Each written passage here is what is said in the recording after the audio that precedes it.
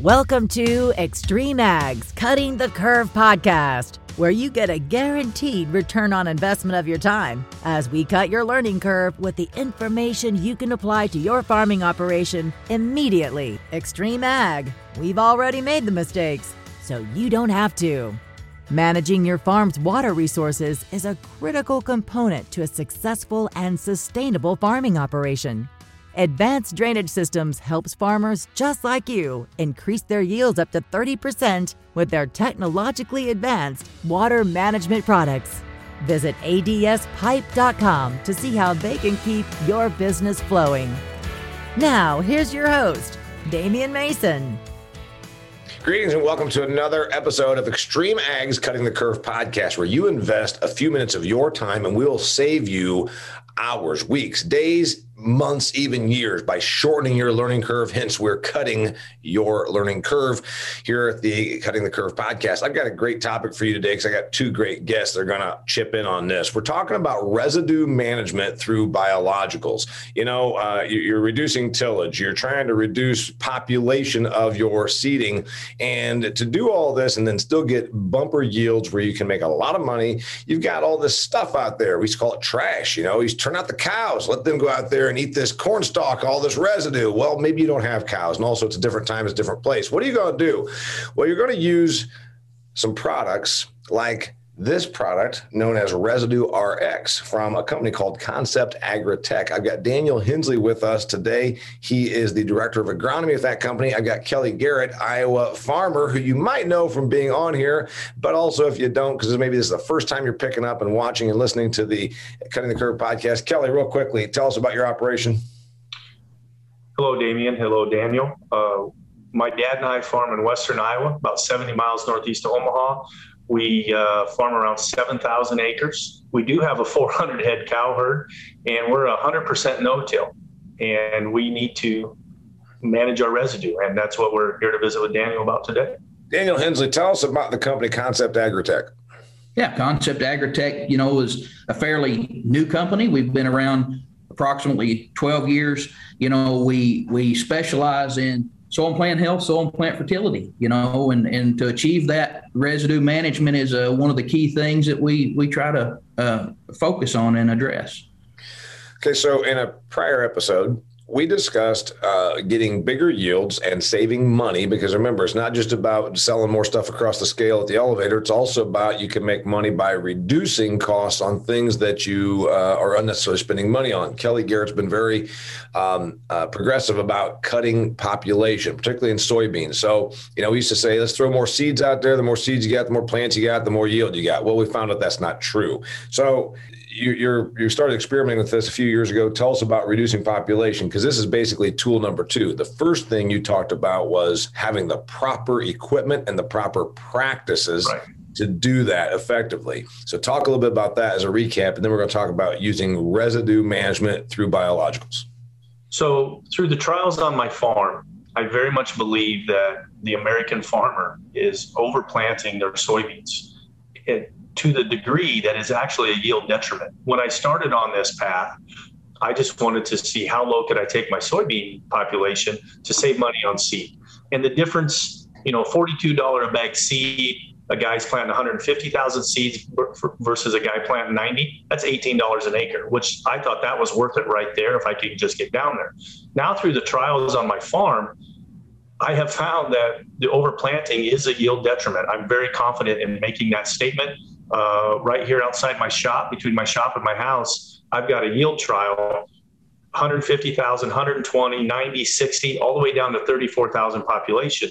And the reason it's 34 is because we couldn't get the planter to go any lower. And I would tell you, when those beans came out of the ground, that 34,000 population looked pretty sick. And driving by on the highway, the 150 looked pretty impressive, which is what a lot of people do. They just check on the highway. But when you walked out there and you saw how close together those seeds were coming up, I had the thought very early on, when those beans are about 6 inches tall, why would you ever plant 150,000? Look at those plants. This isn't going to turn out well. And now those plants are blooming, they're filled out, and you cannot tell when one population starts and the other stops. Did you ever think you'd look at 150,000 versus 34, and it's just one nice blanket of plants going across the field?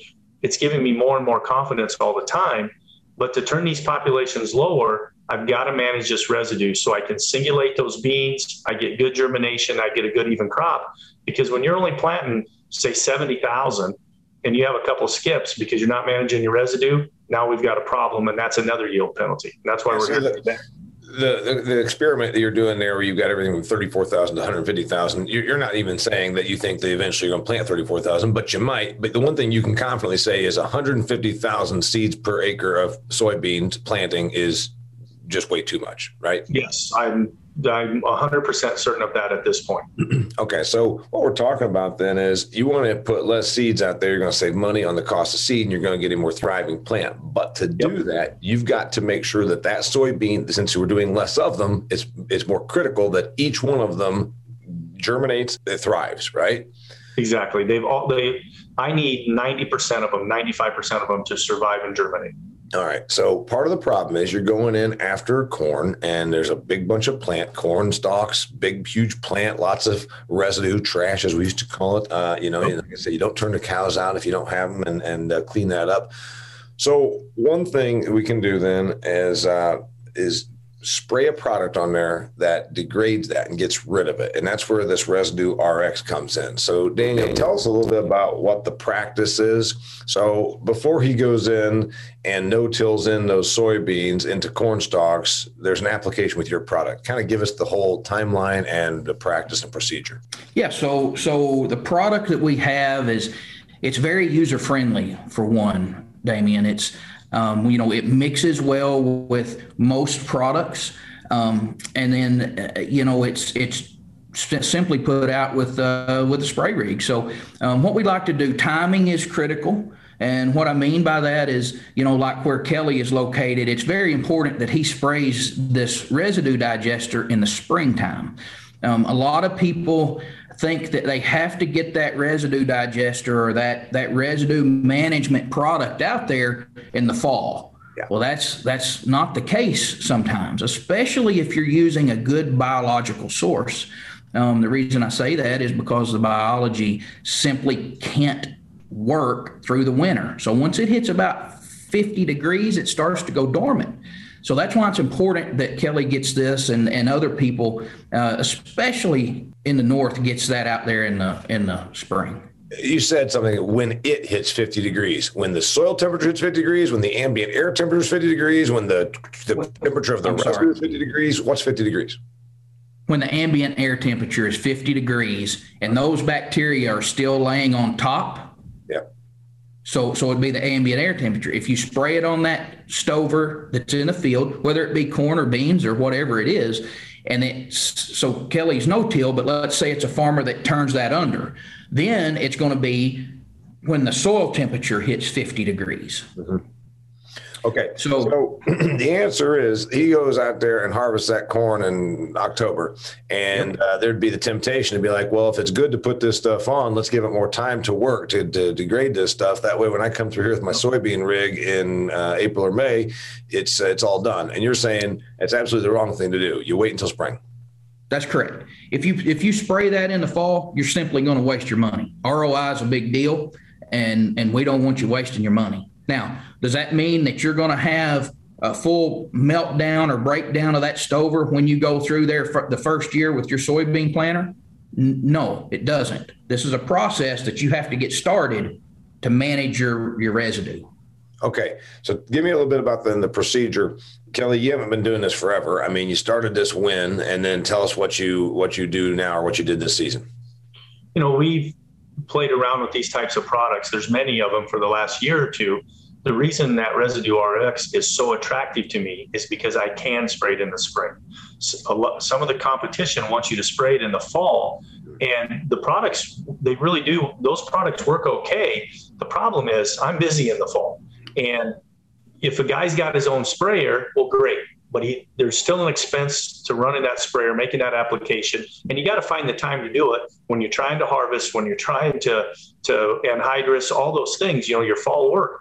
And then in my climate, all of a sudden, we don't have to get very far into October when I'm maybe half done with harvest and the temperature's not 50 degrees. So then I can't use the products anymore.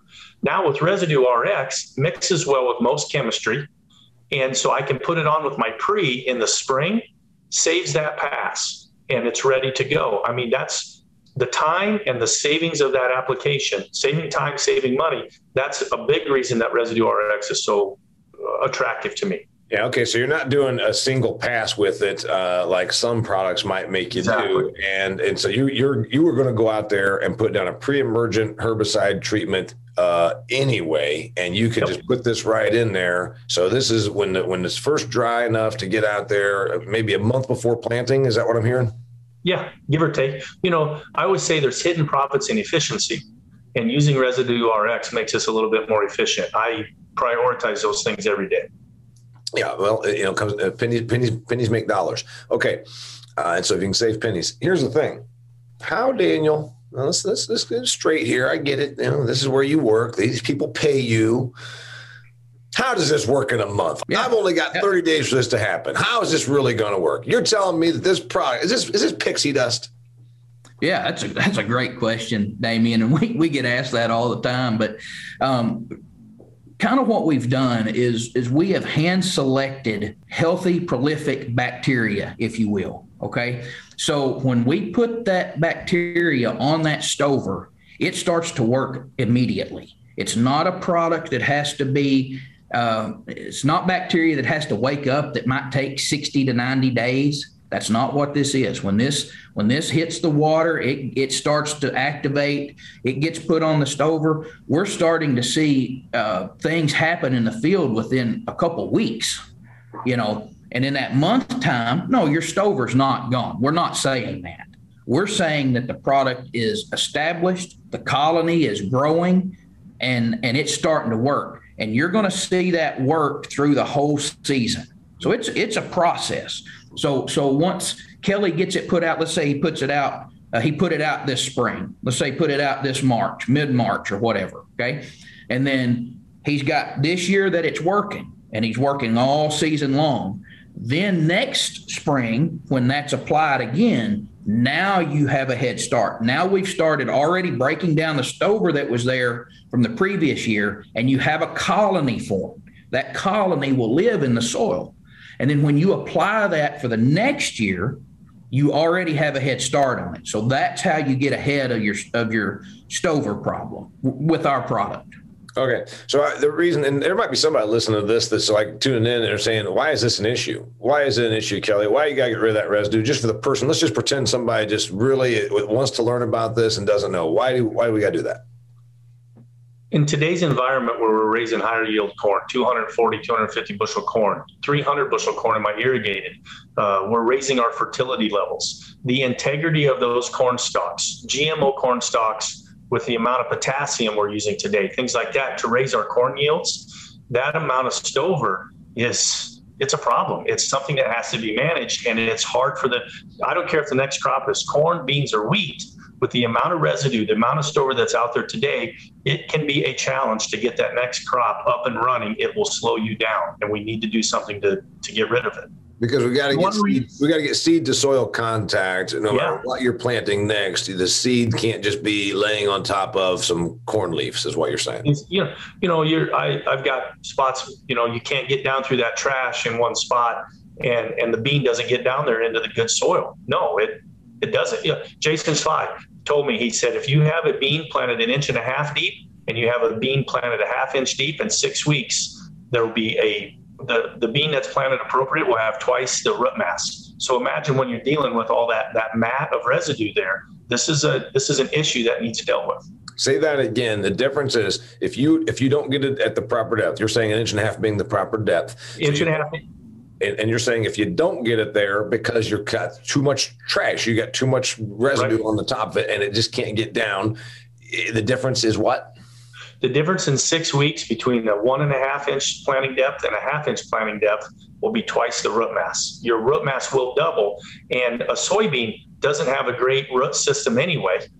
And when you're cutting it in half, that plant just as well not be there. So when we're talking about cutting our population down, and then if we don't get it planted appropriately, that's a problem. Yeah.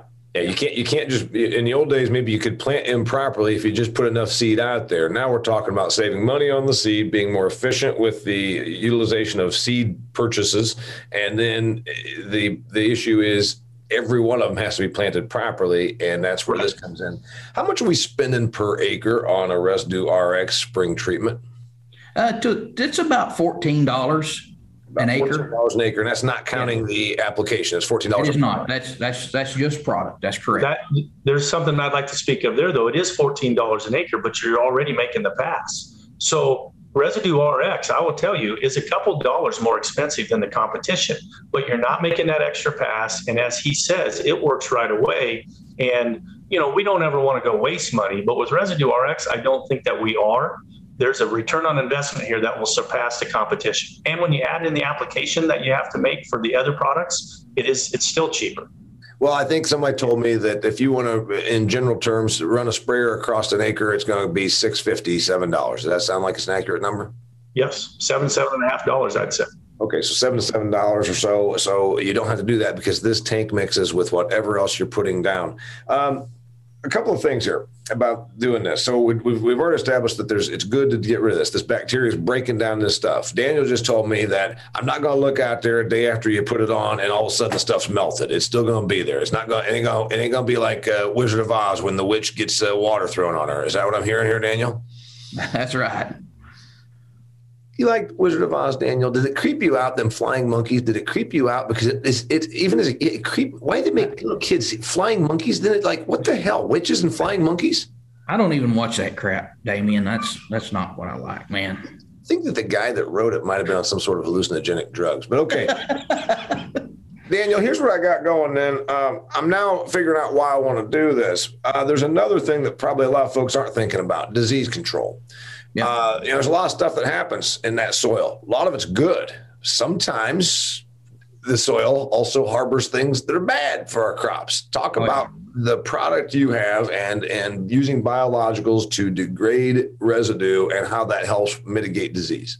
Yeah, so a lot of our diseases that corn farmers period, whether it's corn, soybeans, wheat, no matter the crop, they battle these diseases, and these diseases are soil-borne, or they overwinter in all of this stover that's there.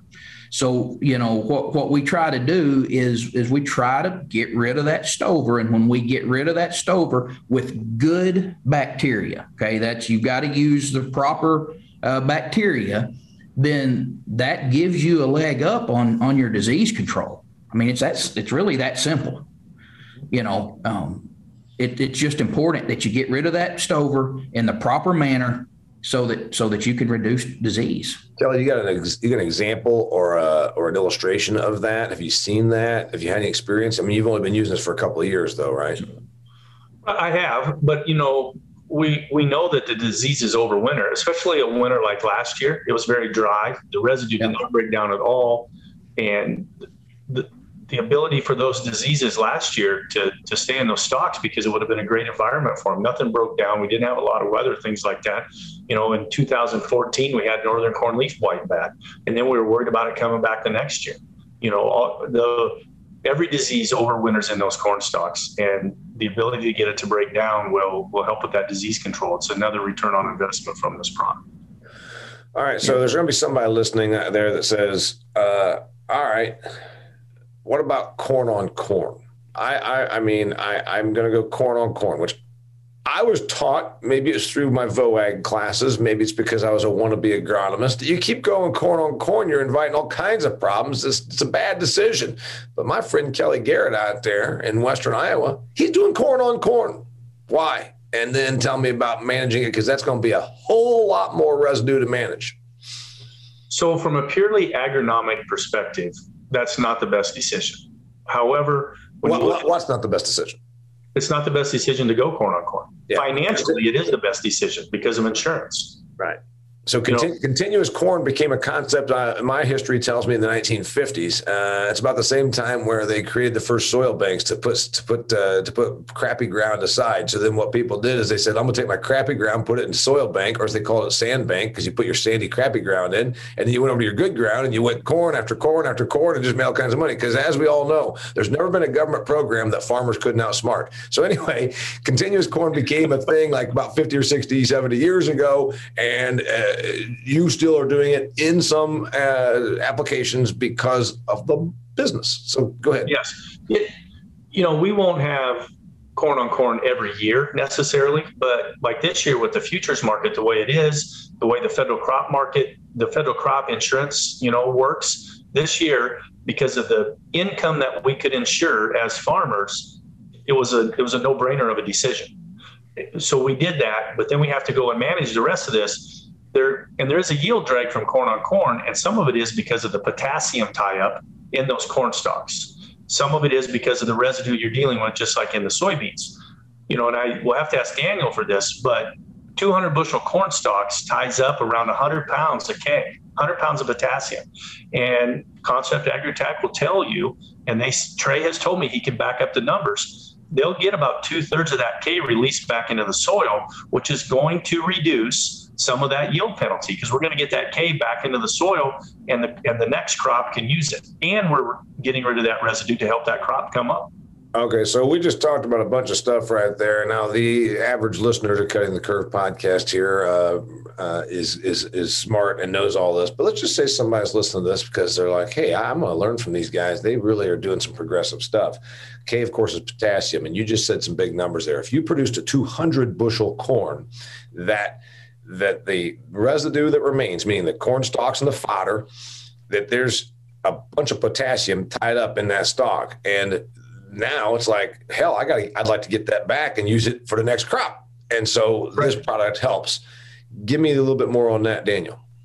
Yeah. So, that stover contains, as Kelly said, that 200 bushel crop's going to have about 100 pounds of K in it.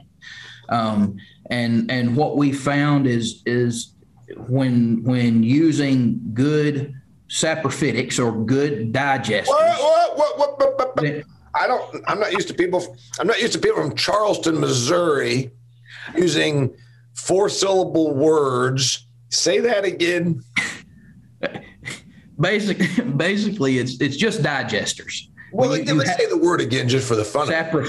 Saprophytics. There you go. So those are very predominant in rice country in the South. So some of you guys have probably anywhere you've had heavy muck soil, you go by there and it's been wet and it stinks. You can smell that soil, you can smell that decay going on. We call those the bad guys. That's really not what you want. That is actual nutrient potential that's turning into some form of gas that's gassing off. Okay, basically that's what you're getting there. We don't want that to happen. You got to use the good guys. You got to use proper bacteria to break that down, to break this stover down we're talking about, so that it goes into a good carbon source, if you will, that holds this nutrient that we're talking about. It's not just potassium that we're talking about. It holds nitrogen, phosphorus. I've got some notes here. Heck, almost 10 pounds of calcium is going to be in that 200 bushel corn crop. Calcium can be very difficult to get back in the soil, and see a result. So tell me about that's what we try to do. So Kelly, my wife, she's into fitness. She went to the YMCA and signed up for a saprophytics class. There's CrossFit and there's yoga and then there's saprophytics. All right. So anyway, she's digesting something. All right. So tell me about your experience with the corn on corn. In the old days, you'd use tillage, and you don't want to do that. No, I don't want to do that. So tell me. That's the worst idea. That's right. Which is interesting because there's people that still just, some of these people, they just love to till. They love to look out there and they love the smell and they like to look out there and see dirt getting turned. Your experience with doing a biological like Residue RX corn on corn, noticeable? How noticeable? Tell me what the experience is like. I really think that, I don't have enough hard data yet, but I really think that the economic return from using a product like Residue RX and corn on corn could be more than it is in the soybeans because of the evenness you need of that stand, releasing that K. Right now, a pound of K is probably worth, in today's market, maybe 40 cents a point. If they're releasing 65 pounds, that's 26 bucks an acre of free fertilizer, and it's not really free. You've already paid for it, but that's free fertilizer to get put back into the soil. And the availability of that K coming from those corn stalks rather than a commercial application, a lot more availability there. Yeah. Economic returns here are huge if done correctly. Yeah, we just talked about $14 an acre for the product cost, and if you just got $25 back on your potassium recovery, if you will, we more than paid for it. What's the other benefit that I'm not thinking about here? Okay, we reduce population, we get better seed to soil contact, we're harvesting or recovering some of the fertilizer out of the residue. But you know what? The person that does all the tillage is going to say, well, I get that also. I just go out there and I moldboard plow that back in, or I go out to the chisel plow and I get it that way. They don't get that all back out because they're going to make that residue rot too fast, and it's going to burn up and go out with the gas like Daniel's talking, number one. Number two, I would tell you, we really can't call it a nutrient or a fertilizer, but our most important element is carbon. Yeah. And as a no-till farmer, I'm putting more carbon into the soil. If you're using tillage, you're letting carbon go. So you're letting go of your most important element. So a lot of people, farmers are very visual, very mechanical creatures, and they can see that residue being dealt with that disc, with that plow, whatever you want to call it. But that is not, in my opinion, that is not the correct way to go about it because of the carbon you're releasing and the nutrients you're wasting. Daniel, follow up on that. Chip in on that. Yeah, I agree with what Kelly's saying. We've got farmers across the country that's been 10 or 12 years corn on corn.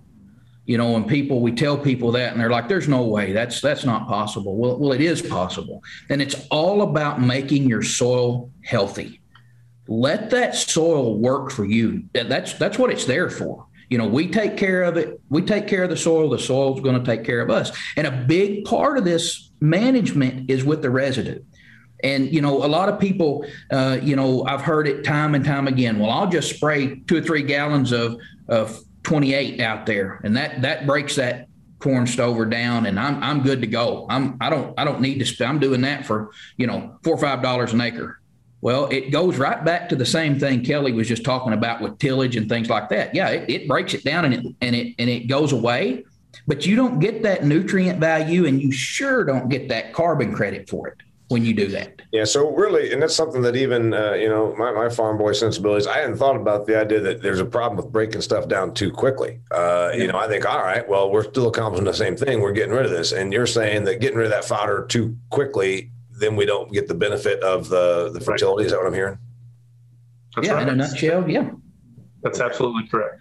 All right, so this is a biological breakdown. How many acres did Residue RX go on? I don't know if you want to answer that question, but where's it go from here? If you just tell me where you see this going. Daniel, I hear the corporate side, and then I want to hear it from the farmer side.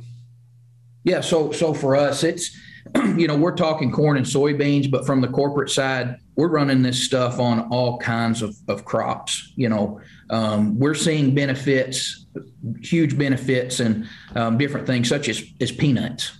That breaks down really quickly, but this Residue RX does a great job breaking that down.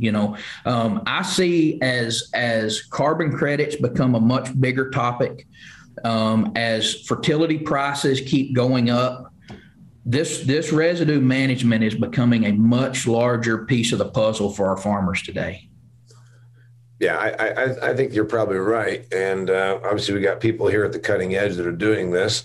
And Cutting Edge and the Cutting the Curve podcast, your perception of where this goes, Kelly?